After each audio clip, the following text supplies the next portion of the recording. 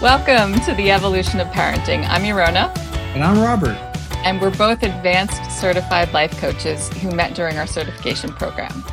Through our coaching sessions, we connected as parents from two different perspectives. Robert is the parent of adult children and myself, the parent of a 5-year-old. We've both recognized that the role of parenting never stops, but it does change. In fact, it has to change. If we've developed a strong and healthy relationship with boundaries and a strong sense of autonomy, we will remain with our children long after we're gone. What makes this podcast unique are the parenting experiences and perspectives that each of us bring to the table, as well as our backgrounds in child development and education.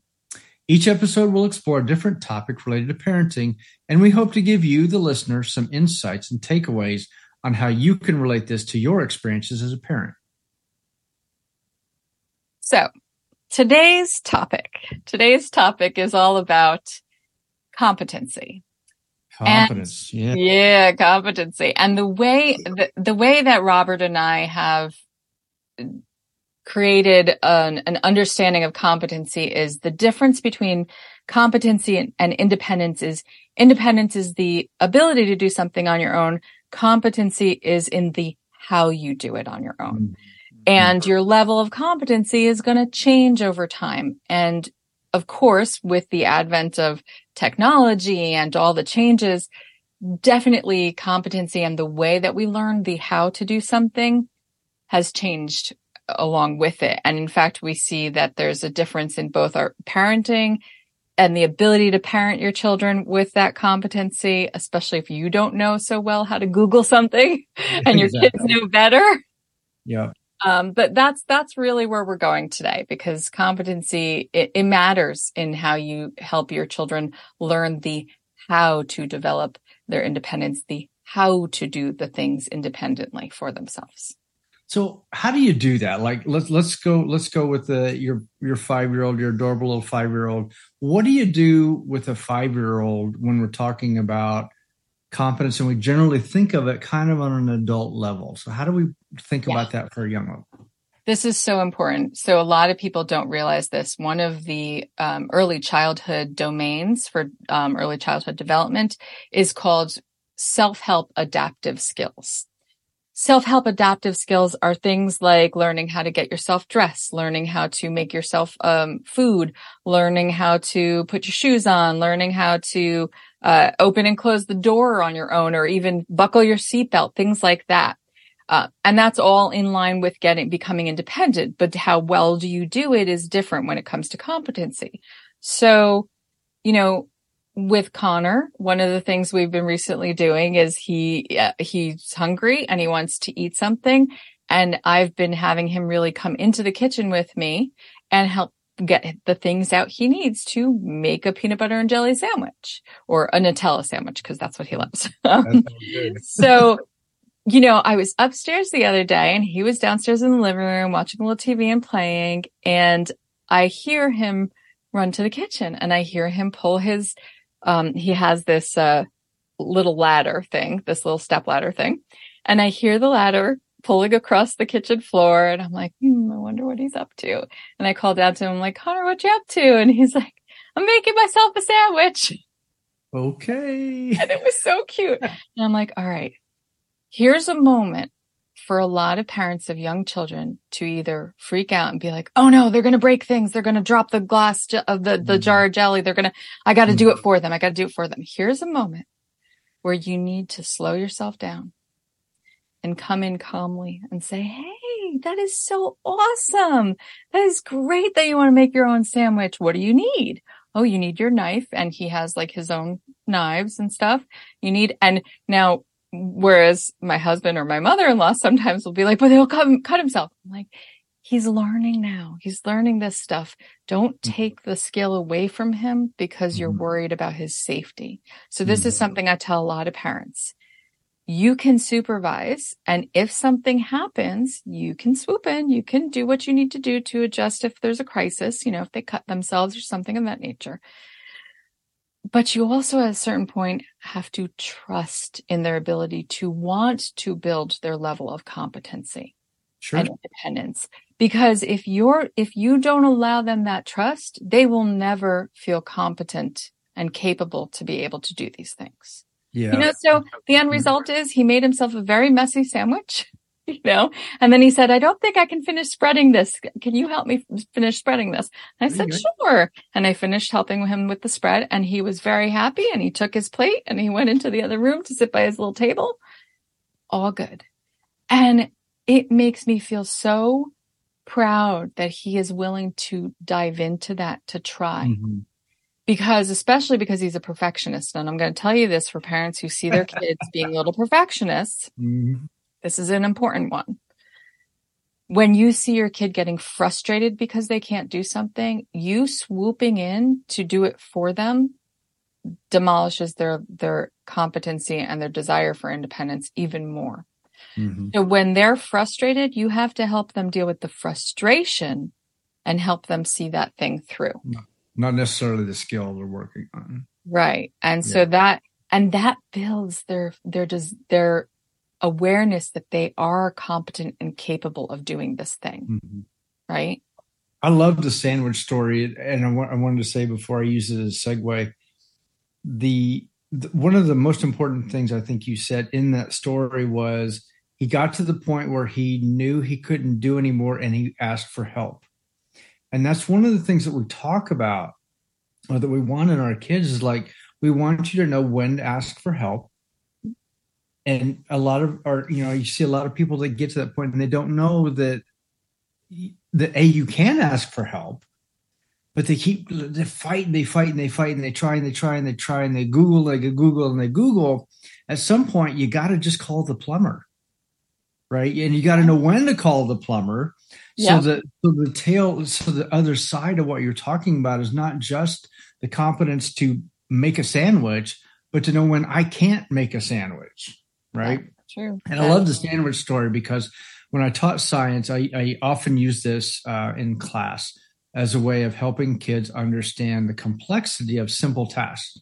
And I would say, tell me how to make a peanut butter and jelly sandwich. And of course, they would start like, well, you take jelly and you take peanut butter. Like, whoa. Where'd you get the jelly? Oh, okay. You got to go to the store to get the jelly. And like, oh, where'd you get what are you going to put it on? And it just paused them to think a moment. And that's my segue into how this plays out as an adult when you're trying to help your kid, let's say, hang pictures on the wall, or they ask you how to change out the garbage disposal, or how to change the filters in the pool, or the whatever, or what to do something with the grill, or something around the house, or with their car or lawnmower or whatever. It assumes that there's some very small things in place already. If my son or my daughter comes to me and says, hey, I need to put something on the wall, I assume that they know how to use a drill, or at least a screwdriver. And this is weird. So many people out there don't know how to use a screwdriver because they don't have an opportunity necessarily to use a screwdriver. Yep. So I just want to highlight the little things along the way. And confession, I don't know how many times I did. Sometimes I was very aware of, I'm deliberately not going to do this. I know exactly how to do it. I know how to do it quickly and efficiently, but I'm not going to do it. I'm going to watch them fumble. Right. But I will confess that there were a lot, there are probably smaller times when I wasn't conscious of trying to teach them how to be confident. I was just letting them experiment with a screwdriver or a hammer. A hammer, the ability to use a hammer. Oh my gosh. And the claw into the hammer the correct way, not as a hatchet, but it's right. A nail out or whatever. But and we all improvise on how to use tools. I get it. I do the same thing myself. That's true. Nevertheless, there's a proper way to use tools, and there's a proper way to not, an improper way to use tools. So I just wanted to highlight that along the way, all the little things that you're talking about add up to become competent at bigger things later. It's funny.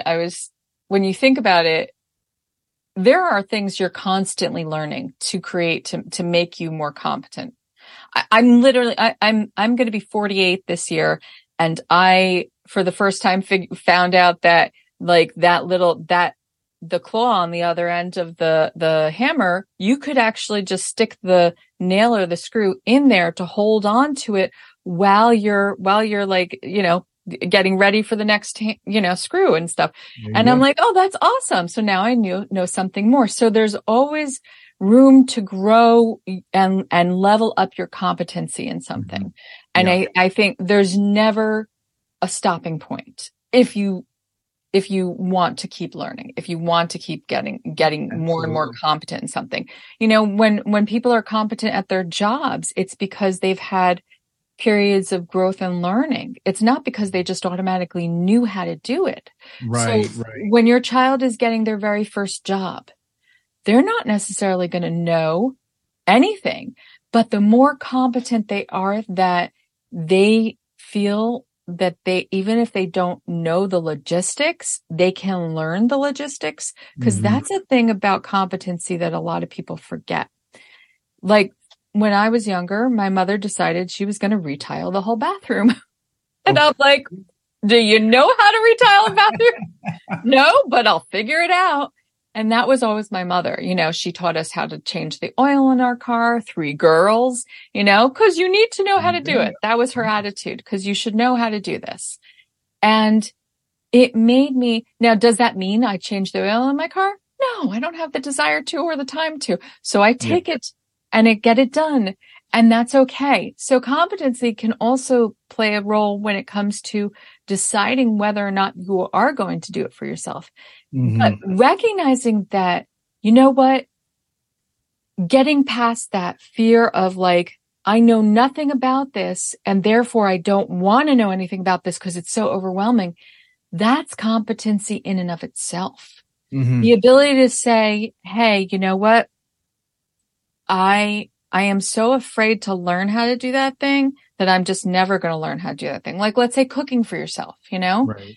When kids go off and they first start into college, or they first start into, they're living on their own and stuff like that. Do they know how to cook for themselves, or are they going to be ordering out? So the independent aspect of, can I feed myself? Yes. Can I feed myself well?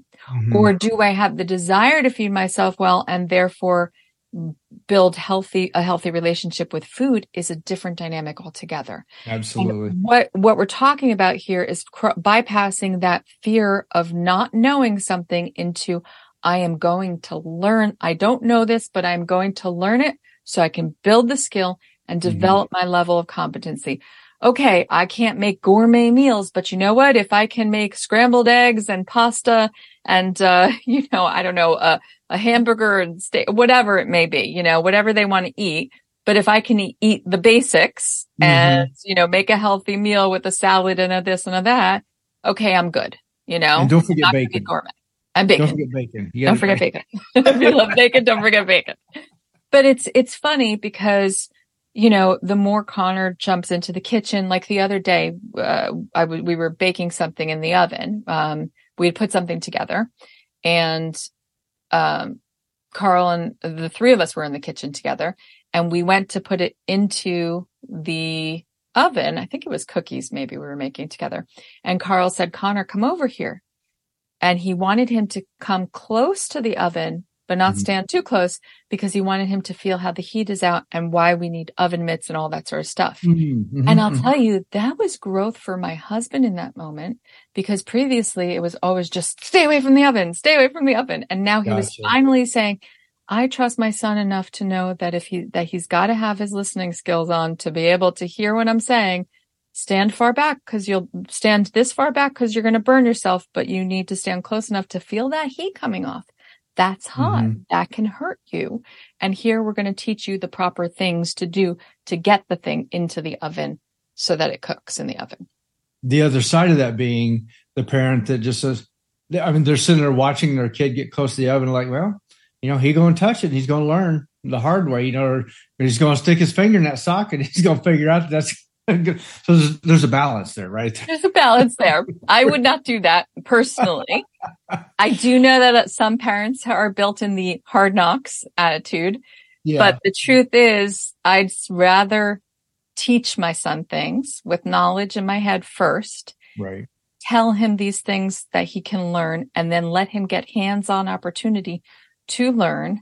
And then, because there's that, I think I've said this before, the theory of I can't, which is when your child says to you, I can't do this, there are usually three things surrounding this. And this really goes to competency too.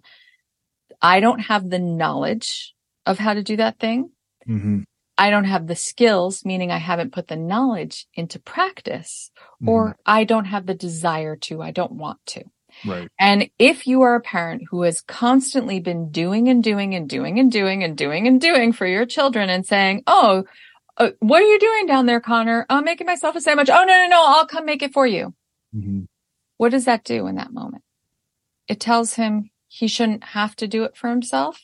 It tells him he shouldn't have even need the desire to do it for himself. And guess what happens eventually? He doesn't want to.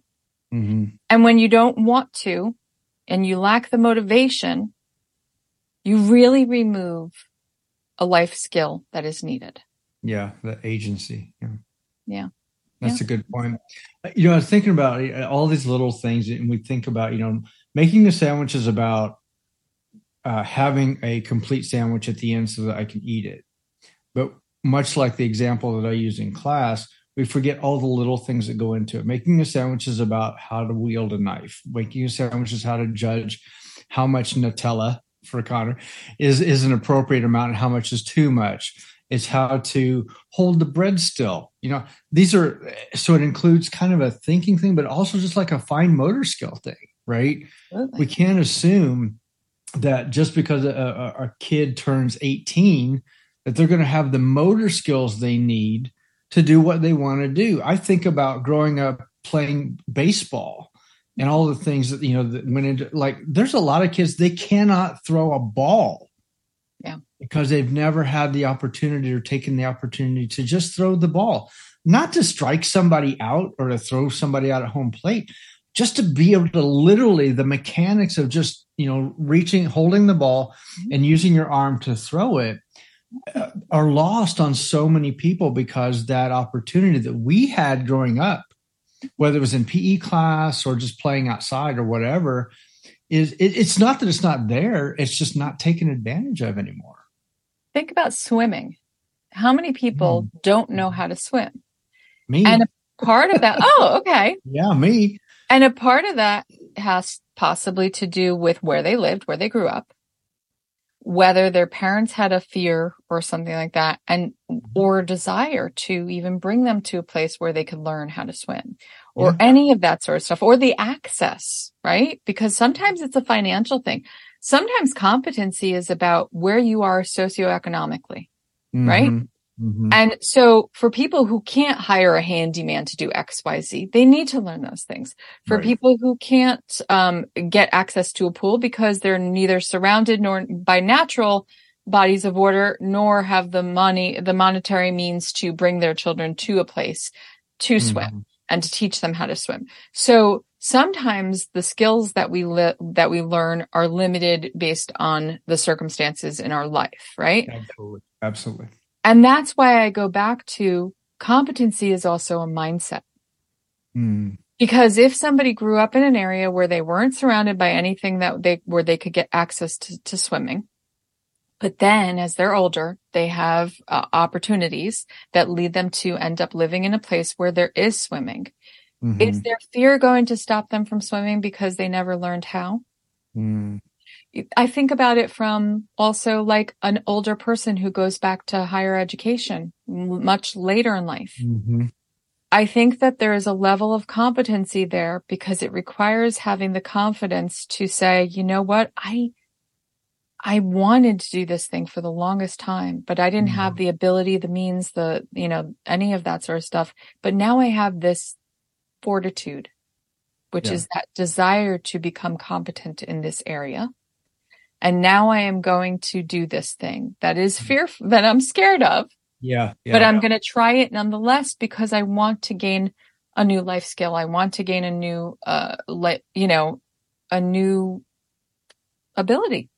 Yeah, that's a great example. And I mentioned that because, I'm turning 60 this year and I don't know how to swim. I can splash around in a pool, but I will. It's going to take a lot to get me in water that's over my head because I don't float. At the level, I float about 6 inches below the surface of the water. But I'm a very good water skier because I'm out of the water. Like I don't have to be I'm on top of the water. It's all good, right? But I do have this. Yeah, I guess at some level it is a fear of being in water that I can't see the edges of, right? Like I can dive and be confident that I can get myself to the side of the pool. Right. That's fine.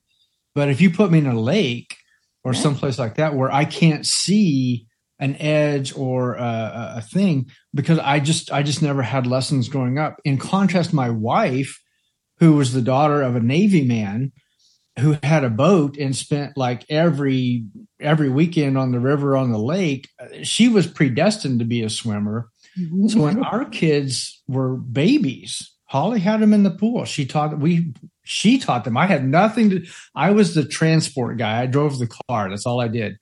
But Holly had them in and she taught them how to swim from a very young age because she didn't want them to have any fear of the water and to also have a respect for the water. Right. Yeah. That's so important. It's a great contrast in that. And so to this day, I will avoid that because I never had the small things that went along the way that even taught me that I could learn to swim. You made me think of something, and I'm going to see if I can find it. But essentially, I had a friend who asked about what I thought about that. It's basically throwing the baby in, and what I forget what they call it. It's a particular kind of swim technique that is like emergency. ISR, infant swim rescue. Okay. Which is where there's this approach of like, essentially it's very aggressive.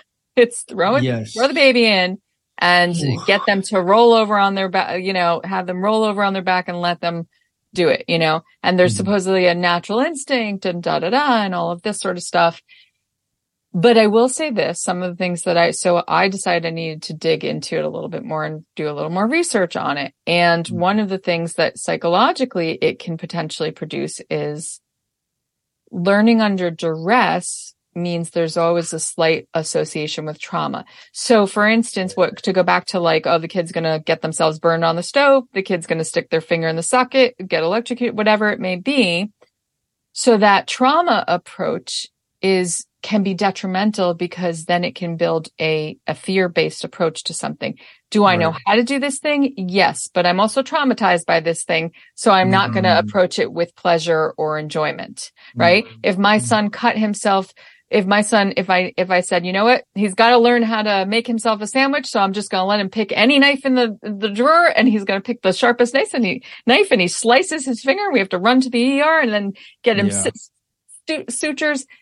That builds trauma bonded relation, or I don't want to say bonded, but that builds a traumatic stress response to that circumstance, which means that will he eventually get past that and learn how to make himself a sandwich? Yes, I would help him do that. But do I want him to be traumatically responding to that and then never find pleasure or desire to do such a thing?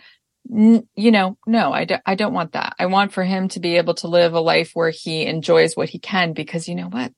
There's too much trauma enough as it is. There's unexpected trauma that comes in so many different ways that why help a child learn under duress?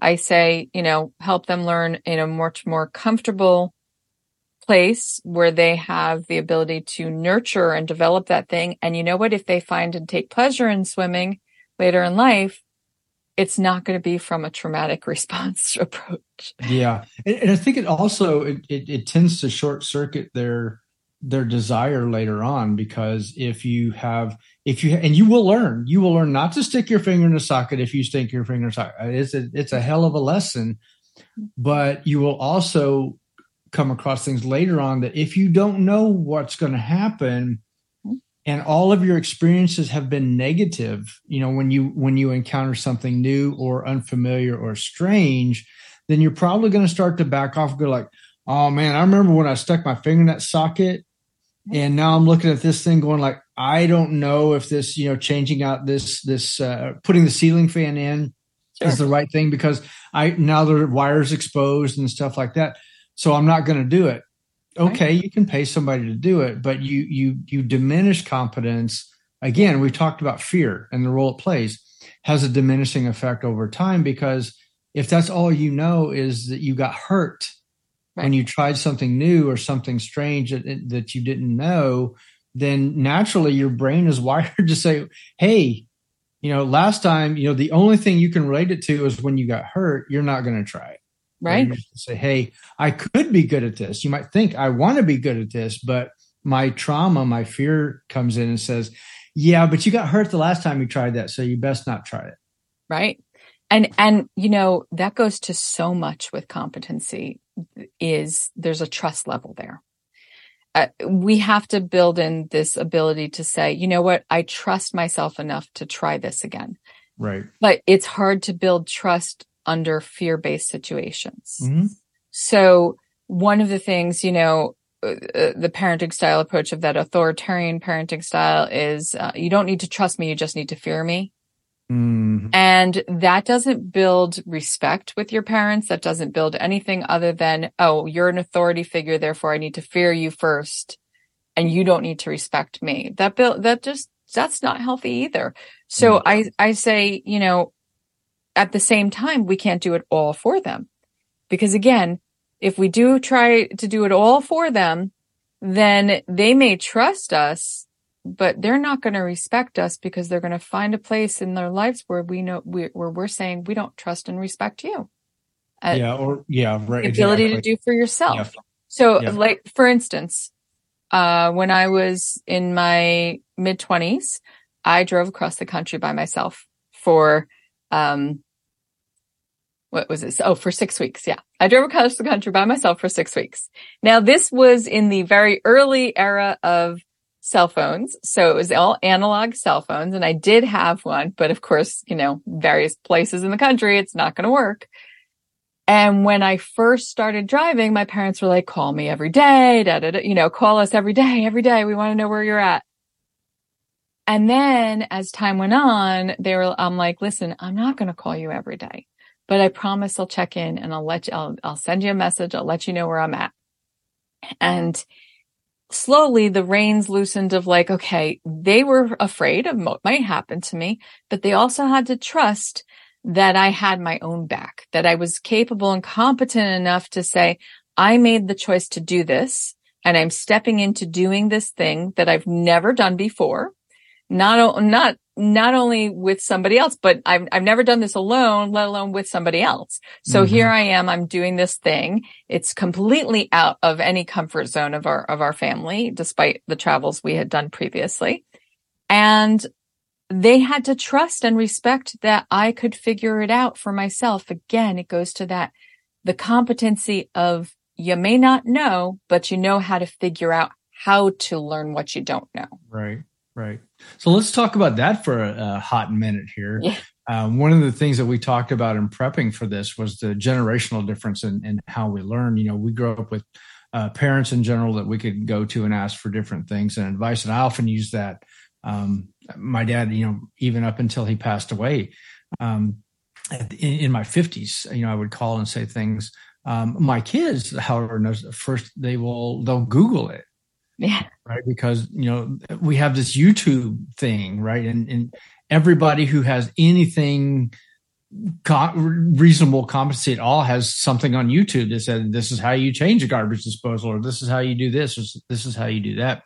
And we'll talk a little bit more about, discernment in the next episode, but there's this change and it's sometimes an attempt to short circuit. Yes. The learning and the development of competence. Yes. And as we talked about in the prep, we cannot reasonably fathom that there is a way to short circuit the things that we're talking about, especially as it relates to living in life. You can short circuit and find tips and hacks and tricks to do, task-oriented things, of course.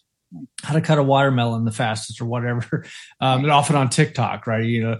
But we also, you have to be careful about that, because sometimes competence can only come with time and experience.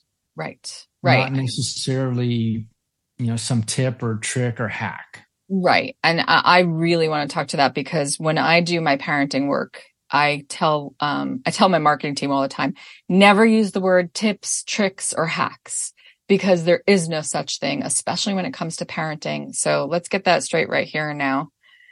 I will never teach people and say, this is a really neat trick you can use with your kid. That's not the way parenting works. So in the honor of and the effort of parenting skills, which means the role that you play in your child's life, you could teach them a hack for, let's say their tire got punctured by something and they need to make it to the place to get their tire changed. But okay, here's a quick hack to patch your tire temporarily so you can get to the thing. That's one thing. But when it comes to the development of strategies for how to relate to your children, how to address a behavioral issue, how to all that sort of stuff, there's no such thing as a tip or a trick or a hack, because this is one human being working with another human being to become a more well-rounded human being. And we are not perfectly well-rounded human beings either. So you're always working at a disadvantage, because as a parent, you have your own, as a human, you have your own issues. And from the child's perspective, they have their own personality and stuff. So you're always having to learn. It's a constant effort of learning. So It takes effort, but it's not unrewarding. Yeah. But it's effort. You have to be willing and able to put the effort in. Otherwise, you may as well say, you know what, I'll try this today and I'll try that tomorrow and whatever. I don't have time and energy for this. And I really want to stress on that. And I know we're almost out for time, but I want to stress that it is so important that when it comes to parenting, that you don't try to overwhelm yourself in the learning process. The best way to do it, I think the reason why people talk about tips, tricks, and hacks is because humans are overwhelmed in this day and age. They're informationally overloaded. They're technologically overloaded. They're digitally overloaded. And as a result, they want to shorten the process on other things because their time span is very limited for learning. So I would say that in light of and in line of that perspective that we have, that so much is overwhelming about the way we live these days, reduce other things that are unnecessary and trivial and surface level.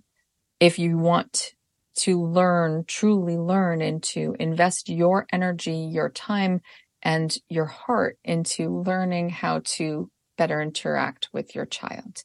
And no, it's not going to be perfect at all times. And that's not to say that, you can't go to people with, for advice or experience and stuff like that. But because that's the way we learn that way too, right? We do learn from others. Yep. But it is to say that if someone comes to you and says like, here are the 10 tricks to raising a perfectly healthy child, run, because, that's their experience. They don't know you. They don't know your kid. They don't know your situation. And it's very likely, almost assured that it's not going to apply directly to you. Right. It may work fine for them. So it's one of the reasons that in this series we've tried not to just come up with a list of, here are the 10 things that, you do these and I guarantee your kid will turn out okay. Because I can't say that. I mean, I can offer my experience. We can hear your own experience.